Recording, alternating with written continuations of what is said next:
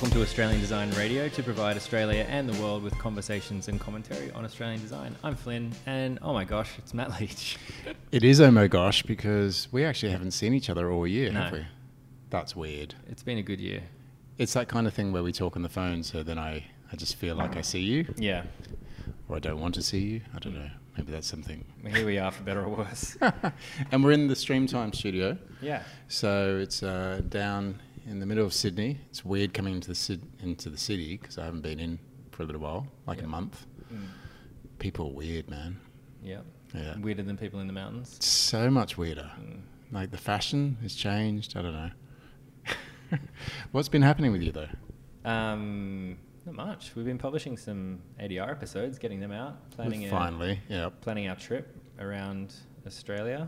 Which we'll Excited talk about Perth and Adelaide and stuff. So we'll that's talk gonna a be bit cool. about that because it's we are running a survey at the moment and we're getting starting to get some good numbers on that. But we'll talk about that in a second because what we should be talking about is our guest today. We have Jordan Stokes in the Streamtime studio, design director of Born and Raised. We met you through Chris Laws, who is founder of Born and Raised and obviously has been on the show before. Welcome to you. Thank you. Thanks for having us. I wanted to kick off with, looking back over your design history, I guess one thing that really stood out to me is internships. Yep. Because you seem to do a lot of internships. Yep. So talk us through that. Like, was that just you finding what area in design that you really wanted? And correct me if I get this wrong, but it looks like 7 internships for about a total of 12 months. That's about right. With a full-time job in the middle, but maybe we'll go into that in a sec. Right. I went to Preston University, University Central Lancashire. So they did this thing called a sandwich course, which is basically year 1 and year 2 in university. Year 3 is an optional year out working in industry. So you can stay behind and finish your degree after 3 years, and that's cool, or you can just go out and work. And it was kind of a bit loose, so we had this amazing tutor, Andy Bainbridge, who was like the industry liaison tutor, and he basically knew everybody in London, Manchester, anybody who worked at any decent studio. And so he would then, if you were up for it, he would go about finding you 1 or 2 placements. Or 7. Well, 1 or 2, and then you were on your own. Right. So it's the same way. It's exactly the same as freelancing, I suppose, except you're very, very junior and you don't know how to do anything. So yeah, he got me one at the Partners to start off with, and I was there for a month. And then because I was there was somebody whose friend works at another agency, and then I interviewed another agency and got that as well. And I think more than internships was interviews. I probably did about 30 odd interviews in London, saw everybody I possibly could. Yeah. Which is a really good thing to do. I remember amazing. being told just to go for interviews even if you didn't want the job, just because the actual It's skill. practice. Yeah. Yeah, creative directors love that. Yeah. Yeah. You've got the job. Actually, I didn't I want don't it. really want it. No, I've already got one, thank you. Just here for practice. Yeah. So what drove you to do seven internships? Well, you had to do a minimum of 6 months Right.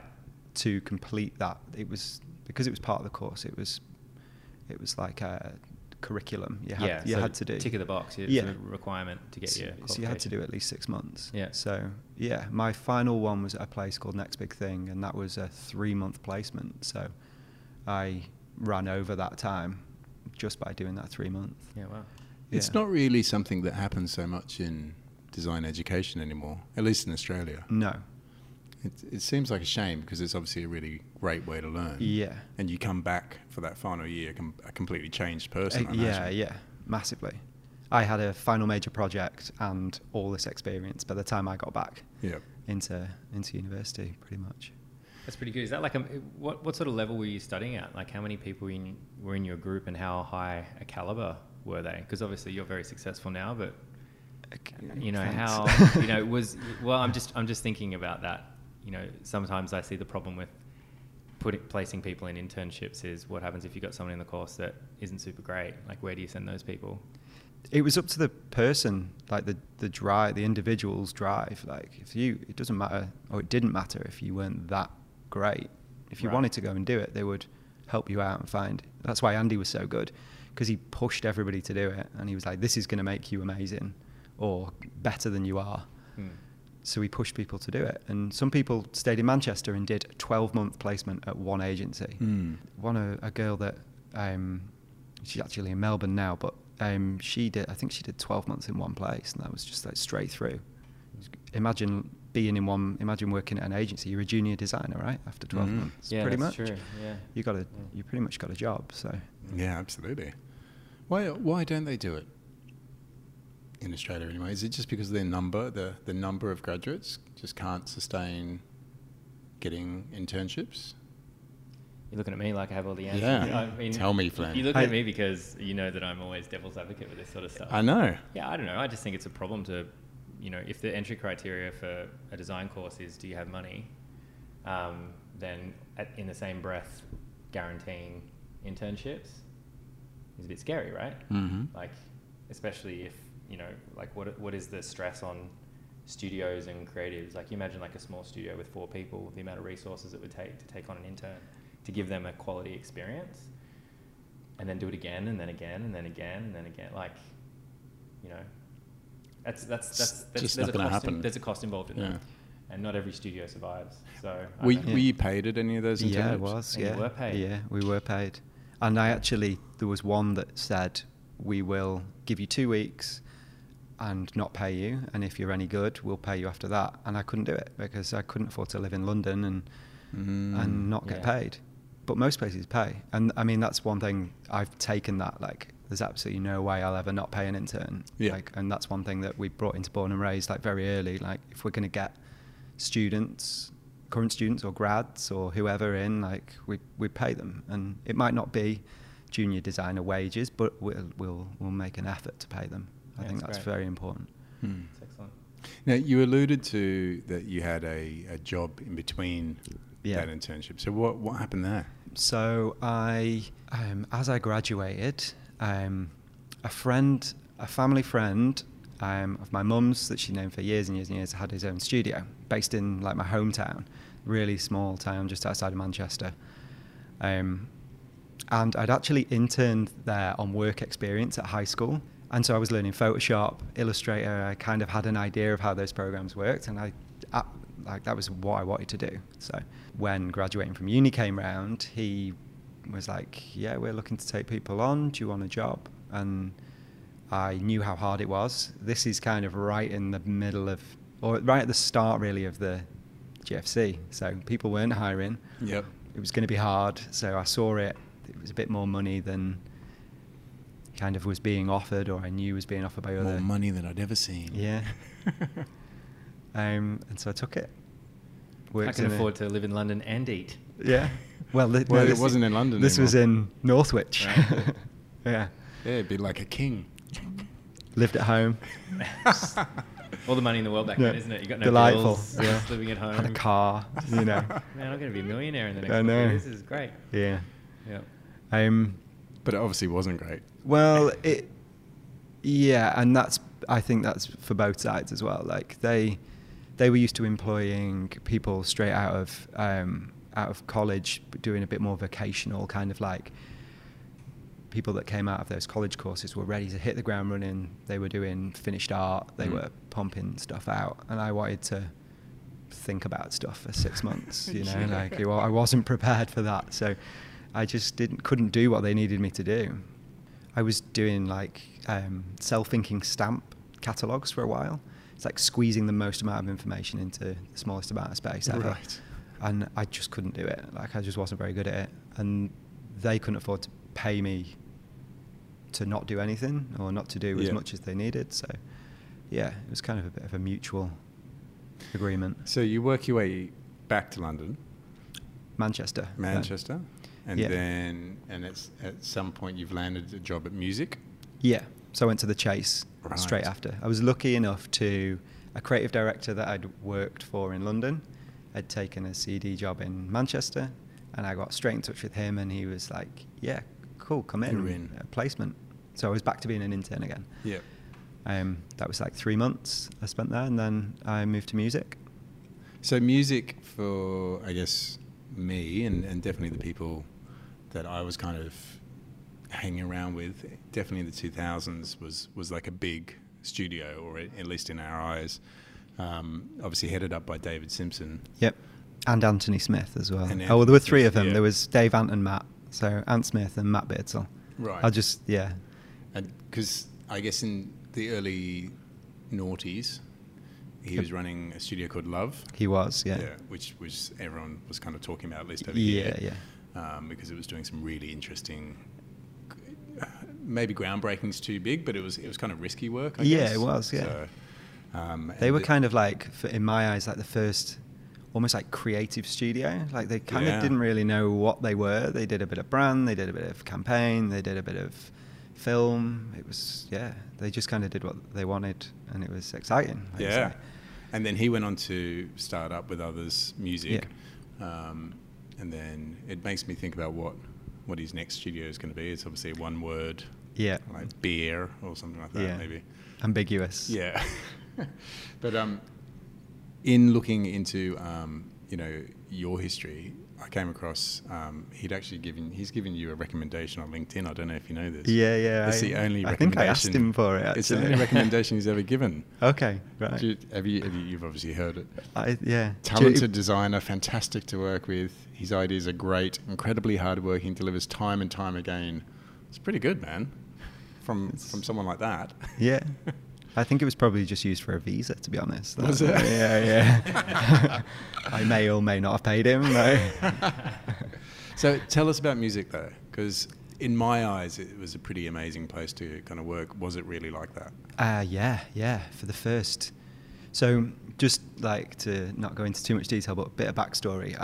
While I was working at the Chase, I met a guy called Craig Oldham, who was like this larger than life, like Barnsley Yorkshireman, who kind of took me under his wing, and he went to music at the same time. He was a massive influence on us. He like really kind of gave me a lot of time, and really he was like my first kind of mentor. So we both went to music at the same time. So it was like us two creative directors, an amazing art worker. So we were just we did posters for ages. Yeah. Just first couple of jobs were like, do a poster for that and take some BMXs and ride them around and over posters. And it's just like, it was a dream job. It was really amazing. Yeah. Completely different than what you'd done before? For the most part, yeah. A lot more responsibility.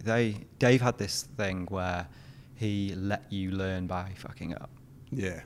Yeah, you can swear. Okay, yeah.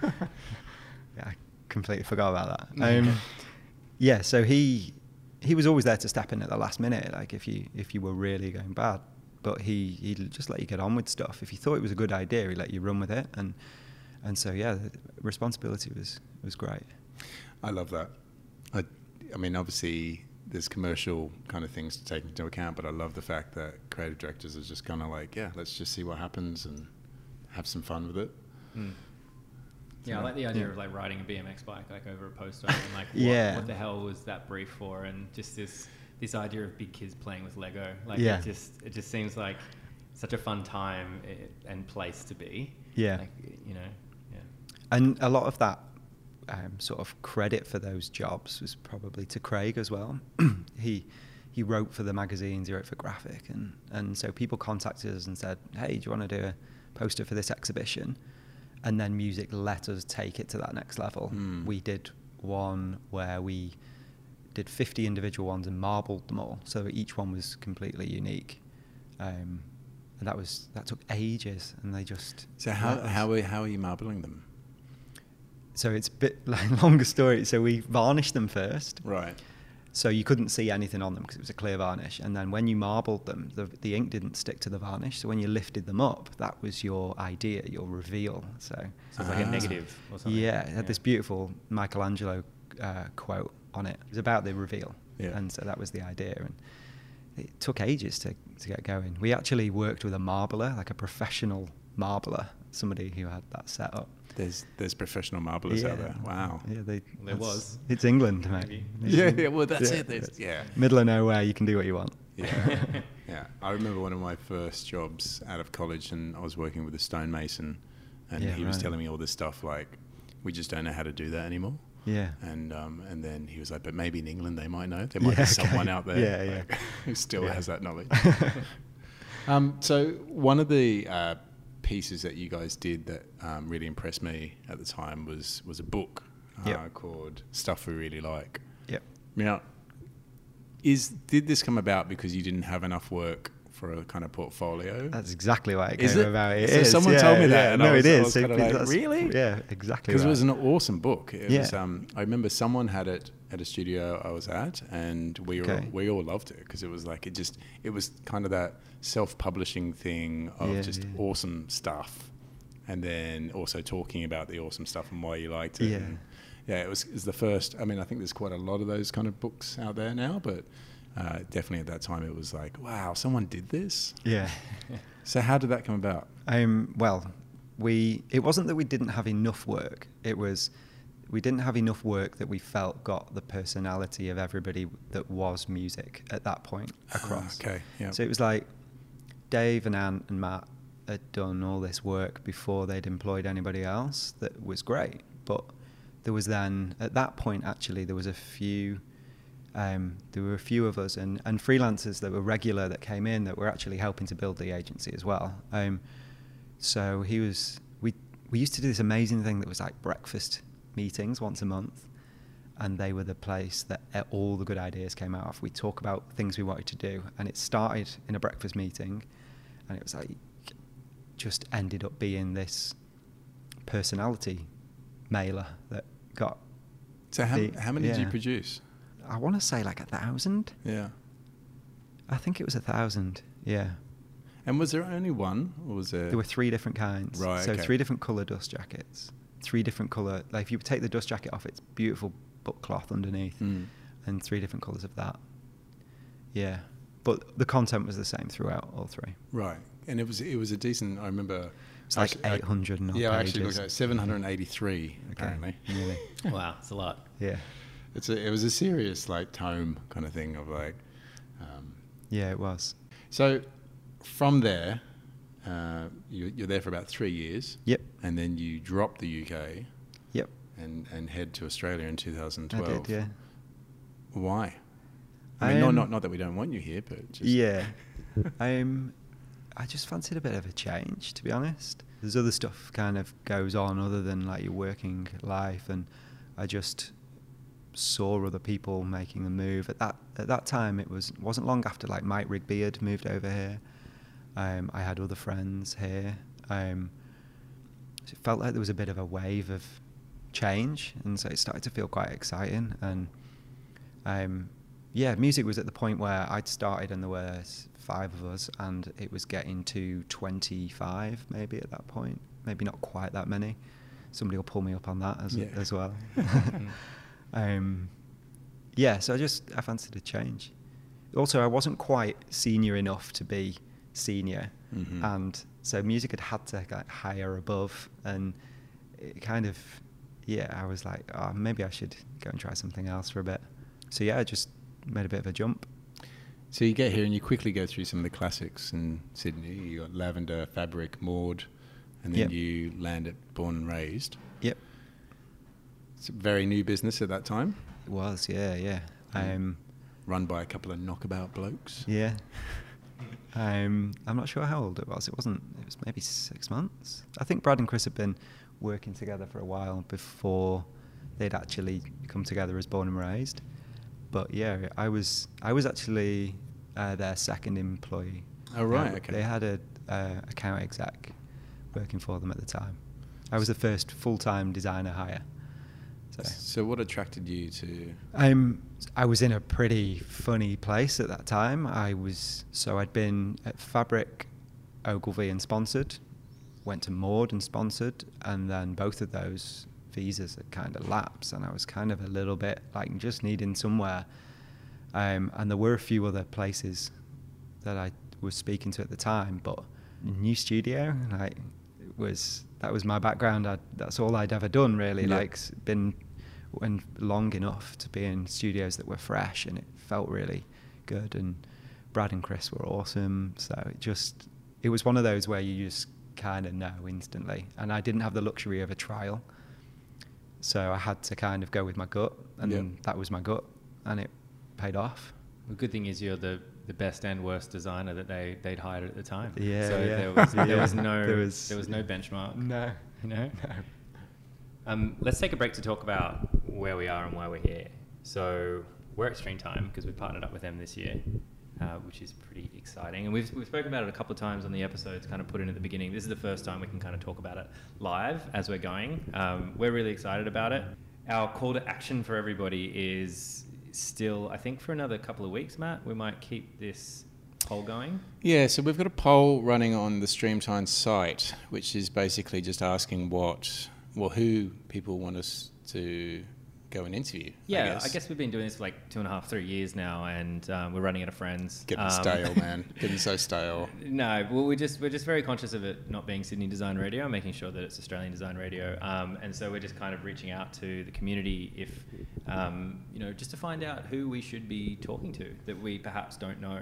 I mean, we've got a never-ending spreadsheet of hundreds of people, we truly do, that have just kind of come up throughout the year that we want to talk to, that we'll never get through, but what we want to find out is who do people actually want to hear. And it's from. good. We've got 34. Someone just did one then.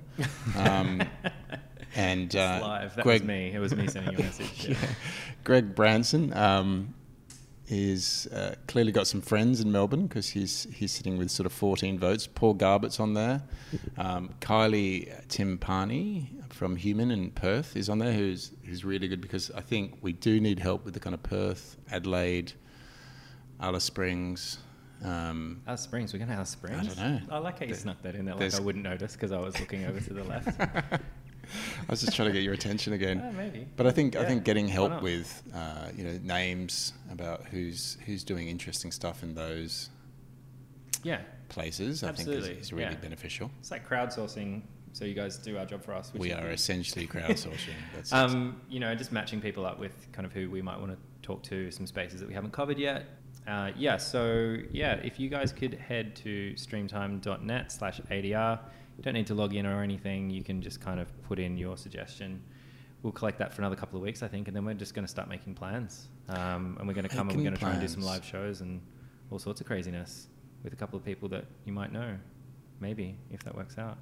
Oh, so mysterious. I know. It's cool, right? It's easy to be mysterious when you don't actually know. So shout out to Streamtime. Thanks for having us here in their space right now, and also helping us get around the country to talk to everyone, which is super exciting. Thanks, Streamtime. Let's get back to Jordan. Yep. So the main thing that we really want to talk to you about is Secret 7. Yep. Now, give us the rundown of what Secret 7 is. The elevator pitch. Yes. Yeah. But So it feel free to depends- talk for the next 20 minutes. Yeah, this is the thing with it, right? There is an elevator pitch, but it's really long, so you kind of have to stop the elevator halfway, keep going, let them get on with it. That's when you accidentally push the emergency stop. Oh, Yeah. who pushed that? Well, while we're here. Yeah. Need a short video. We do need a short video, which is the problem. Right? We've never got around to it. Okay, so a project that combines music and art for a good cause, essentially. Every year we take 7 different musicians, and each one of those gives us a track, a new track, back catalogue track, anything that they want to give us. We then press each one of those tracks 100 times each to limited edition 7-inch vinyl. So we have in total 700 pieces of vinyl, and then we use each one of those as a brief to artists, designers, the public, photographers, whoever, to design a one-off piece of sleeve art for one of those tracks. And then at the end, we collect all those in, we exhibit them in a show, and the length of time of that show is varied over the years. And then at the very end of the show, we sell them all off. We sell them all for a flat fee. The secret element of it being that you don't know what track it's for or who's designed for that track until you go up and you pay your money. So yeah. just to clarify there, so I can choose something off the wall. Yep. Yeah, that's the one that I want. Yep. But I won't know what song it is. No, or who the designed it. artist is. Yeah. So obviously no typographers. You're not talking to No, typographers. we have typographers. But they can't obviously say the No, we have a name. couple of rules, which is like no name of the artist, Right.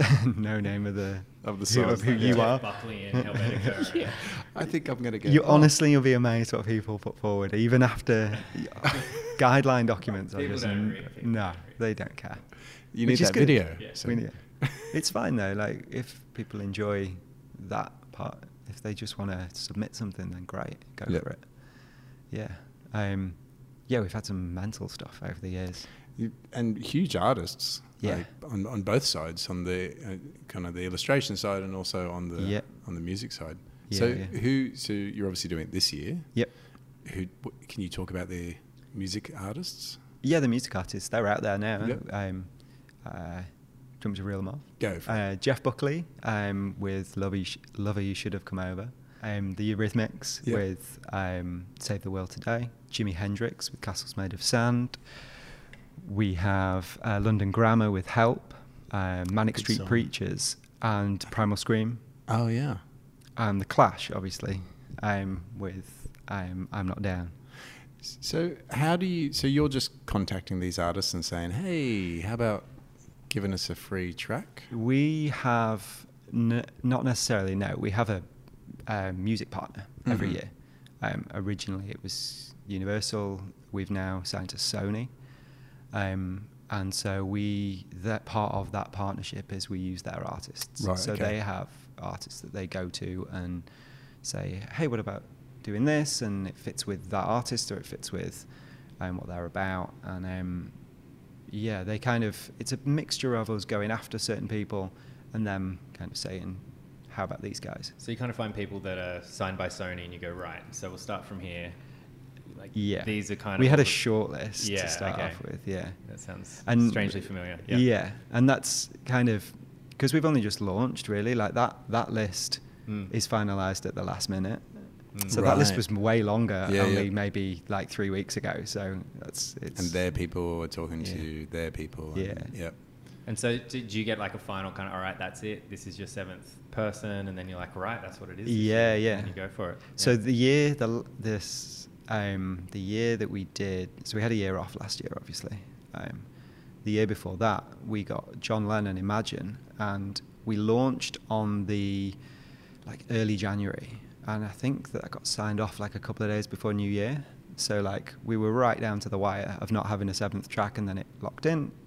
And off what we a go. 7th track to have. Yeah, and off we go. just some Yeah. no name. Yeah. Yeah, that's cool. And so do people that enter, do they get to pick? Yeah, they do. Yeah, do, yeah. okay. So they can enter 7 if they want. They can enter 100 if they want. Right. Yeah. But you end up curating 700. Yeah, we Right. do. Yeah. Yeah, there's only ever 700 in the show. It's a big job. Yeah, it is. And in past we've had help. I remember one year I had friends who were designers sat around my house, and we went through, say, the first third of the entries together, Yeah. and all made decisions on it, and it was great. It was really interesting. But places like It's Nice That have helped us out with curation here and Right. there. Sometimes the artists want to see.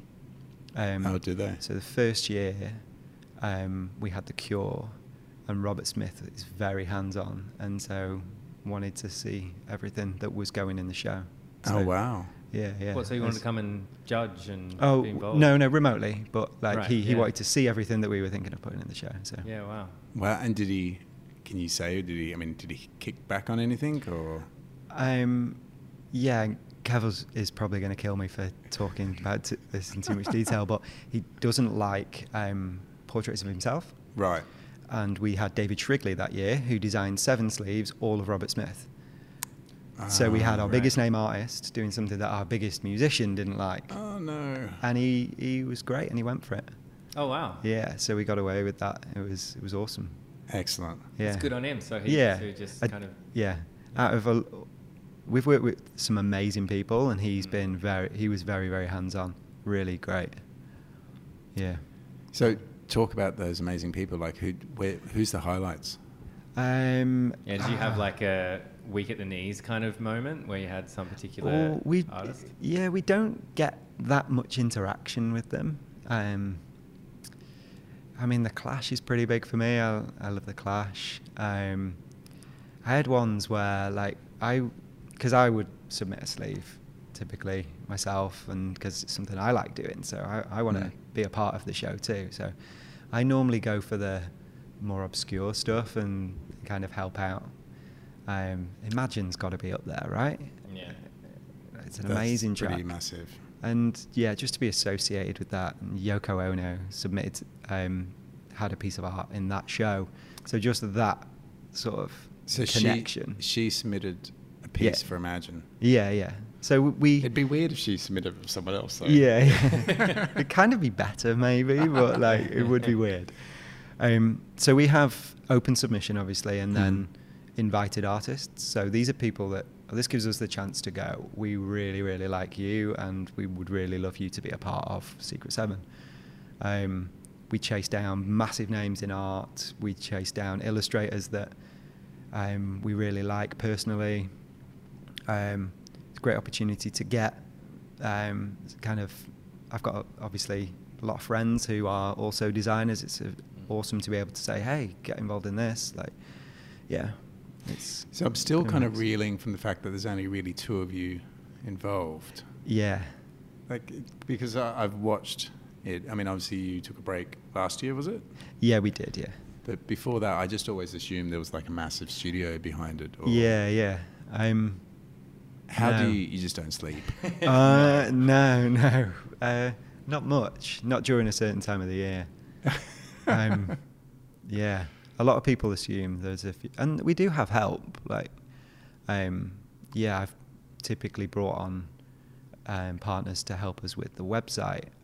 Caroline, my partner's a designer as well, and she helps where she can. But it's still a pretty small team for a massive project. Yeah. So last year, what happened last year? Why? So Kev, who's the other half of Secret Seven, he got engaged and had a baby. And I got engaged. So rude. Yeah. So life stuff, I guess. And I suppose it's driven by partnerships. We need the right partners on board to make it happen. And we last year just felt it was a bit of a struggle to get the right people on board. And so we just thought, instead of limping and forcing something that didn't quite feel right, we would wait until the perfect partners showed up.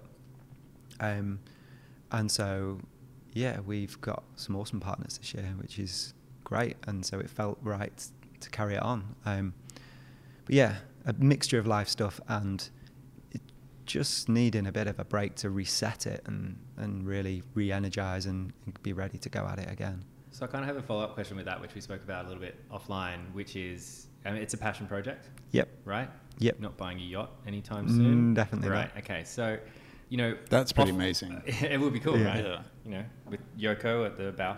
Yeah. What often happens is you have a passion project, you kind of run it for a few years, and you either get like syndicated, some money comes from somewhere, or you kind of run out of steam. And that's not always the case, but it seems to be a very common thing that I've seen. Lots of very talented, very ambitious people do, and then eventually it's kind of like, all right, I'm settling down, I'm getting married, I'm having kids, I'm moving, I want my lifestyle back. And sometimes it's not like an end, it's just like a break. Totally. But then they never come back. Yeah. So I know you mentioned kind of like the partnerships as a motivation, but how does it feel like kind of getting back into it from that year off? A little bit harder, a little bit rusty. Learning to ride again. Yeah. And also like my day-to-day change or has changed. So I do less of the hands-on stuff. So that's harder. Right. I mean, in the early days, I would do absolutely every single little thing, down to the sticker that it goes on the plastic wallet, to the rubber stamp that we use to stamp things, to the hoardings and all that, and website. And I am a bit rusty, but I've learned to delegate more. So website partners come in and help us more with that, and I can get people involved where we need to. The website's cool. Can I ask who the website partner was? Nightjar, who are a new agency, all friends of mine. I've kind of worked with on other stuff. Yeah, they're great. Yeah, Right in the show notes. It's really, really cool. Yeah, it's nice. Website, yeah, it's completely custom as well. Like, and those guys were like really accommodating. Obviously, it's charity budgets and all that. We kind of won't go too far in, but they're not there almost. Yeah, and so yeah, they're incredible. Yeah, that's awesome. Yeah. So Yeah, where did the idea come from? Like, this is you and Kev and just saying this would be fun, or it was. So I was working at music at the time. Kev worked for Universal Music. We were introduced by a lady who was actually Blur's manager at the time. We were doing a lot of stuff for them on the Brit Awards and the U Music website. And Kev was sort of brought into music, and this lady obviously said, this guy's awesome. He's got some really good thoughts around wanting to change the way that Universal Music deal with charities. Up until then, it was quizzes and raffles and things. Right, yeah. And he was like, there's got to be something better than that. So music kind of said, well, here's Jord. He's a designer. He's a creative type. Yeah. This is what we can bring to the table, and you bring Kev to the table and let them go. And we got on really well. We workshopped this idea and got it and distilled it down together, and with the help of music and Universal. And then, yeah, it just kind of happened. We had some partnerships at early stage that then fizzled out, and we got new ones, and really organic. I always say that it's because it's ours, and nobody tells us what to do with it. We can pick something up one year and leave it the next, or make our own mistakes. There's nobody over the top going, yeah, that was rubbish, and don't do that ever again. We've learned with it, and yeah, I guess that's what I'm confused about, just because, I mean, it sounds like Universal and music kind of set this up, but then you got the ownership. Yeah. They kind of let us have it as a personal project. I mean, when we both left respective places, we said, do you want to carry this on? And they were quite happy for us to do it. That's great. At the time, I was moving to Australia. Yeah. Music probably thought, you'll never do that. Yeah. So I sold it into Kev as like, when you wake up, you'll have all this stuff ready and waiting to go. It never works that way. Oh my God, it's... So we're talking about because Kev's in the UK. Yeah. And you're here. Yeah. So how do you guys communicate? Do you just have like the longest Slack channel history ever? Or? I've introduced Kev to Slack this year. Oh, you have? Yeah. And he's loving it now. Yeah. Right. Google has just been insane. Yeah. Like, I moved over to a Pixel actually just recently, just because everything that I've been using for 6 years has been Google, just because it's so collaborative. It is incredibly. Yeah. Docs is just amazing for us. Using the new drive, the syncing drive. Yeah, I am. Kev had a few issues with his laptop, so he doesn't do that. I don't like the whole syncing thing. I want to be in control. We'll talk about this offline, because this is like a 2-hour conversation. Oh, really? Straight down the rabbit hole in redesigning how I do all this now. So okay, you might have to show me. God. Yeah, and I'm probably completely wrong. So, but yeah, like working remotely, like the fantasy world where he can do 12 hours work, and then by the time you wake up, he says, "Here's what I did today, Jord," and then you just pick it up and keep running it, and suddenly you've got like a 24-hour studio. That's not the case. No, no, because in all honesty, there's not actually a lot of stuff to do or stuff to produce. Like that stuff is almost like a byproduct of, we need some of those things to talk to people. Obviously there's signage and a website and stuff, but a lot of it is talking, and a lot of it is discussing what we're going to do and who we're going to work with, how we're going to do this, and Kev actions a lot of that on the ground, but we have to talk through it, and so we have to both be there. So it's a lot of late nights for him and early mornings for me. I was on a call with our partner, one of our partners, which is Squarespace. Obviously, you can go and have a look at that. And it started at 6 a.m, so I had to be up at 5:30. I'd flown in from Melbourne the night before, and yeah, it was one of those Why where am you're I like, doing this? Feels good. oh yeah, okay, I remember this. Yeah, but it's, yeah, when we hit on something that we're both like sort of really passionate about, when it gets down to the show time, and I've been lucky enough to fly over most years. Yeah, it's like, yeah, the feeling's unbeatable. It's incredible. So you do the kind of exhibition, or what do you call it? Like show? Exhibition, yeah. Exhibition, yeah. Yeah. So you do that in the UK. You've done that in the UK. Yeah. every year. Okay. Yeah. And where is it this year? It's at Greenwich. Well, it's at a place called the Jetty, which is Greenwich Peninsula, which is an amazing like kind of arts and culture precinct that's been developed out in sort of Greenwich way.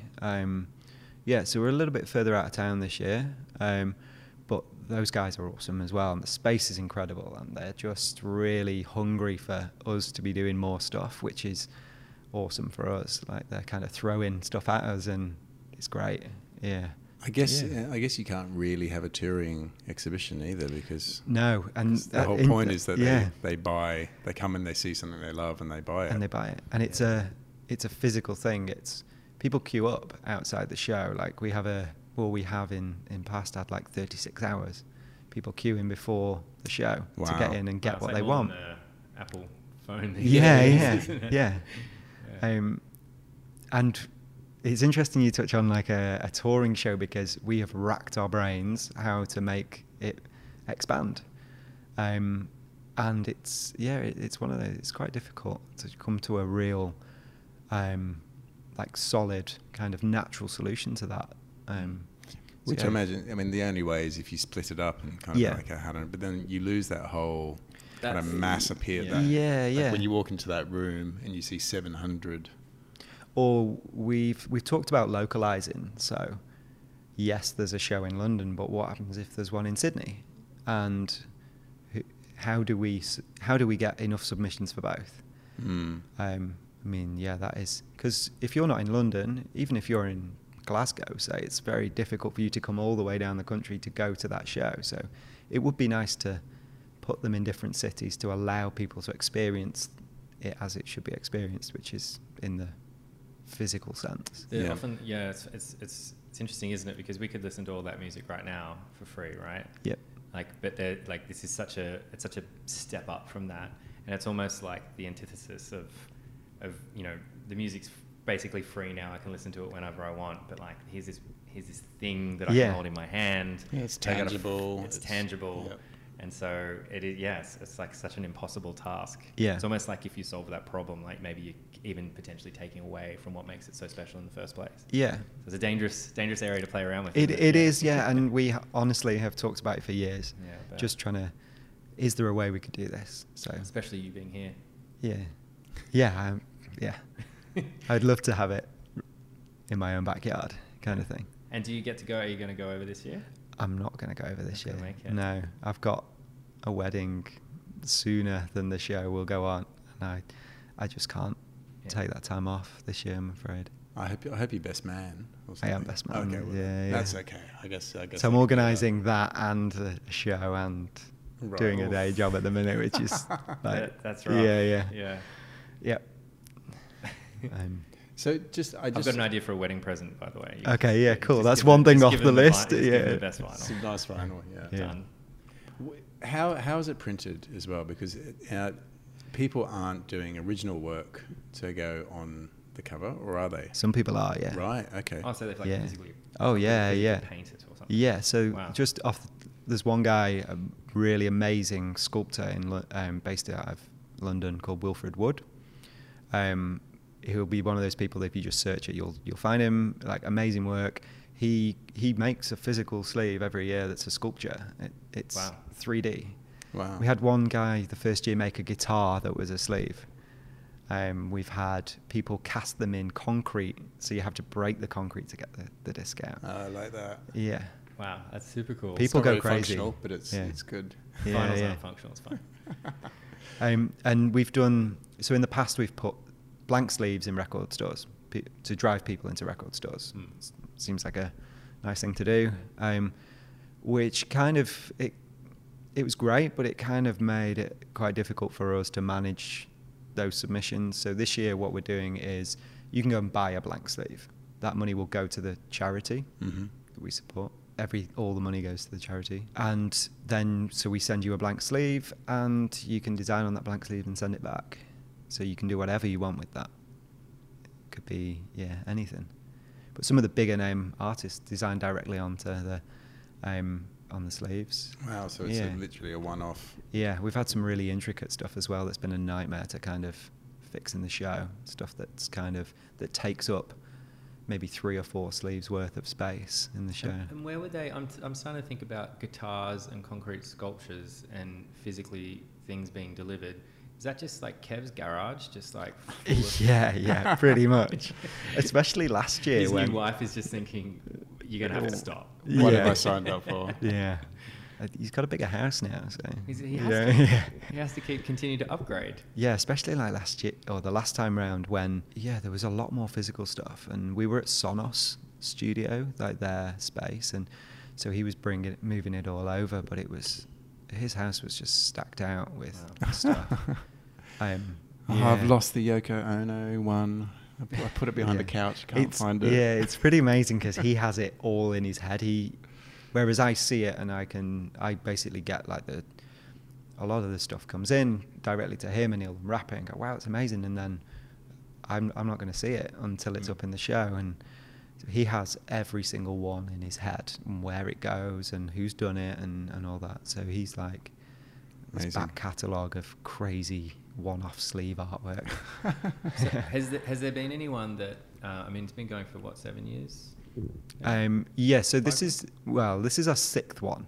But it's actually our 7th year. Yeah. So in 7 years, has there been any kind of like underground, unknown artist who did something in the first show that some lucky person picked up for 40 quid or something? Because we haven't talked about the cost because it's a flat rate for everyone. Yeah, it is a flat rate. So I can get my Yoko Ono for the same price. Yeah. So it normally just goes up with inflation, and that's. We've actually not discussed how much we'll put them up this year. Right. But last time it was £50. Wow. So it's just flat. It started at 40. It was so long ago now that there were definitely people who have come up through and we look to It's Nice that for that kind of, they start featuring them. That's when people start getting big, and the illustration agencies have started coming to the show to see who's new, which is awesome. Like we're giving people a platform to get going. I'm not sure about. I know that we had John Julien really early, and then he was massive all of a sudden, and he has submitted pretty much most years. Right. So somebody got one of his in like the first year, and that is obviously sort of worth maybe a bit now. I reckon it's Kev. That's why he's got the bigger house. Yeah. some lucky person. Yeah. People pick up. Like an Ai Weiwei for £40, and then that is a one-off piece by an incredible international artist whose work sells for millions. Yeah, or probably doesn't sell most of his work. It's bright, like he'll just exhibit. You can't get it. Yeah. Isn't that incredible? Yeah. There's something. It's such a really lovely combination of all those things. Like the love of music, the collaboration, the artist, the one-off night. It's like everything else that we're not doing. Yeah, it's just super lovely, isn't it? Yeah. What's next for it though? I mean, are you going to do a retrospective or? We don't know, which is quite exciting. We've always, the natural end to it would be 7 years, right? You do 7 shows, where if you do 8. I was thinking more like 70. Well, yeah, and that would 700. Can you imagine how much lack of sleep you would get? 7 years feels like a good blowout, but it would be a big blowout. And we've talked like huge shows.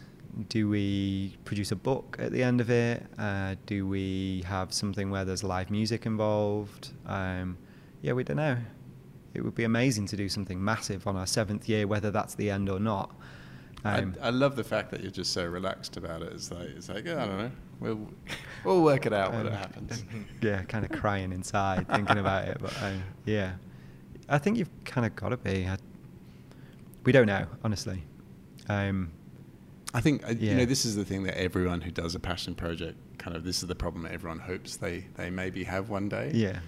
That we've got this incredibly successful thing, not really sure what to do with it. Yeah. Do you pick a new charity each year as well? Yeah, we do. You do? Yeah, Okay, we do, Cool. yeah. So this year's Mind charity? Mind, so yeah. Do you want to talk a little bit about them, what they do? So they support mental health, essentially. They support people going through tough times, have mental health problems, but also the people that support them too. And they have initiatives that kind of drive awareness and obviously support. And it's something that it kind of touches a lot of people. Like pretty much most people will be touched by by a mental health issue at some point. I feel like we've kind of been on the verge of partnering them with before in the past, and it's never really kind of quite worked. But they've always been on our list of that feels it's quite close to home for, like I say, a lot of people, and to us. And so we.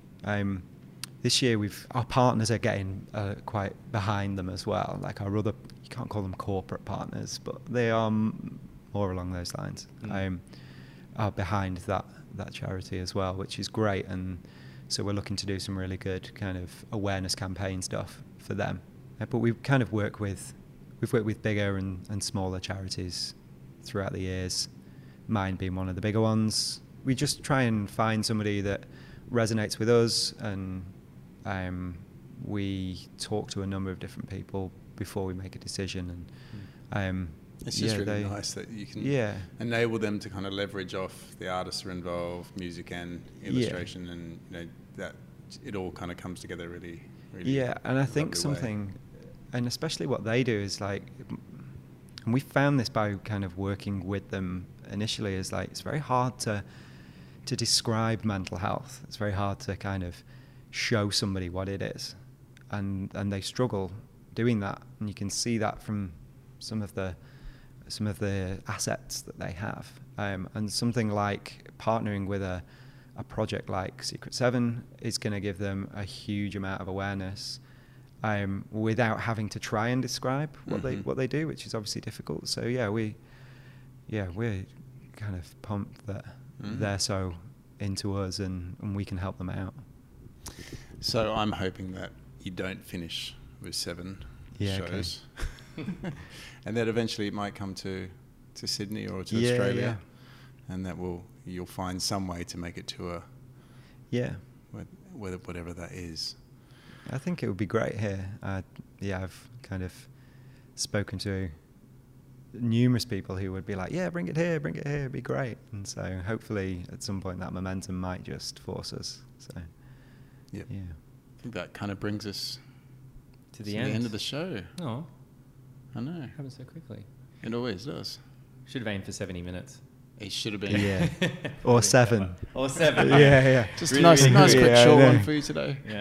Got to get that elevator pitch a little bit faster if we're going to hit 7. Thanks so much for thank you for having me. Giving up your evening as well. So usually what we do is we find out, like, where can people find out about Secret 7, Born and Raised, and also anywhere you live. If people want to find out more about you specifically, like Twitter or Behance or Instagram or Snapchat, whatever you feel like sharing. I think I'm pretty much Jord_Stokes on everything, like Twitter, Instagram. I currently don't have a website or a holding page, which I have had for like 6 years. Secret 7 is at Secret 7S, because we couldn't put an inch mark. Number 7? Yeah, it is, and secret-7.com. And then Born and Raised is Born and Raised at Born and Raised Agency, and born-raised.com.au, which new website kind of coming soon, hopefully too. Very good. And how long can people still submit submissions? Oh, yeah. Submission runs for another kind of 4 weeks. Another 4 weeks? Okay, Yeah. cool. Well, we'll get this up pretty quick, and then so by the time we get this up, you'll have a day? No, just kidding. You'll have a couple of weeks by the time you hear this. So do submit. It'd be great to see some Australians. Yeah, and we've kind of built that over past few years, got more Australian artists on board, but the more the merrier, honestly. I'd love to kind of see a load more. We've got 7,000 plus submissions from last year, so I want to kind of beat that. Wow. So open submissions have got to be more than that. So I'm hoping this helps. Oh, yeah, let's do No it. pressure. Rally, yeah. And Matt, where can people find you? Instagram. I am on Instagram. Matt_Leach. Very good. And I'm at Flynn Tracy on everything as well. And you can follow this show at AUS Design Radio. And you can check out the episodes online as well on our website. And also check out streamtime.net/ADR. And please do. Come and vote. Tell us if we want to come. Tell us if you want us to come to your town. And if you have some people in mind that we should perhaps have on the show that we haven't yet.